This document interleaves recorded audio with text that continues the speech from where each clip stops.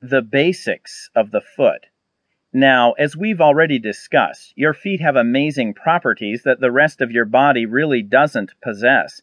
There's something about the feet that make us people of adventure, work, and society. It's something very few of us realize until it's pointed out to us, and that means that there's something truly powerful about our feet. It also makes them a focal point to the practitioners of reflexology. There's an entire map of your feet, which shows how you're going to access your entire body simply by massaging your feet. I'm going to start with the bottom of your feet.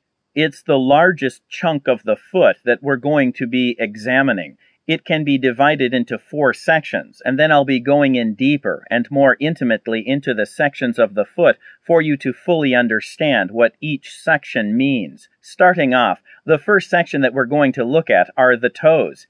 Your toes are actually quite fascinating for what exactly it is that you can do with them, and what it is that they're connected to.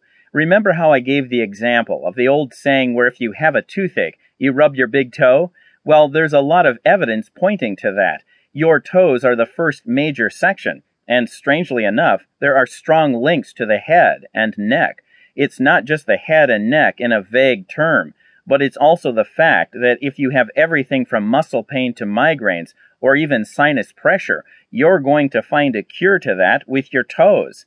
There's plenty of areas that you're going to want to explore, so you're going to find it delightful when I start to show you these fascinating things. The tops of your toes are going to be the places that you'll probably find yourself exploring the most. The tops of your toes are fascinating, and they're quite extensive.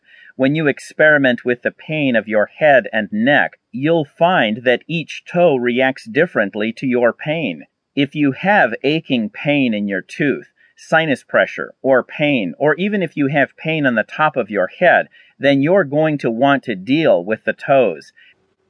I usually start with the big toe, and then keep working until I find the link that helps the most. Apply pressure and massage gently until the pain is gone. There have been a lot of people who are extremely interested in the subject of reflexology, and it kind of just looks like a glorified massage on the outside.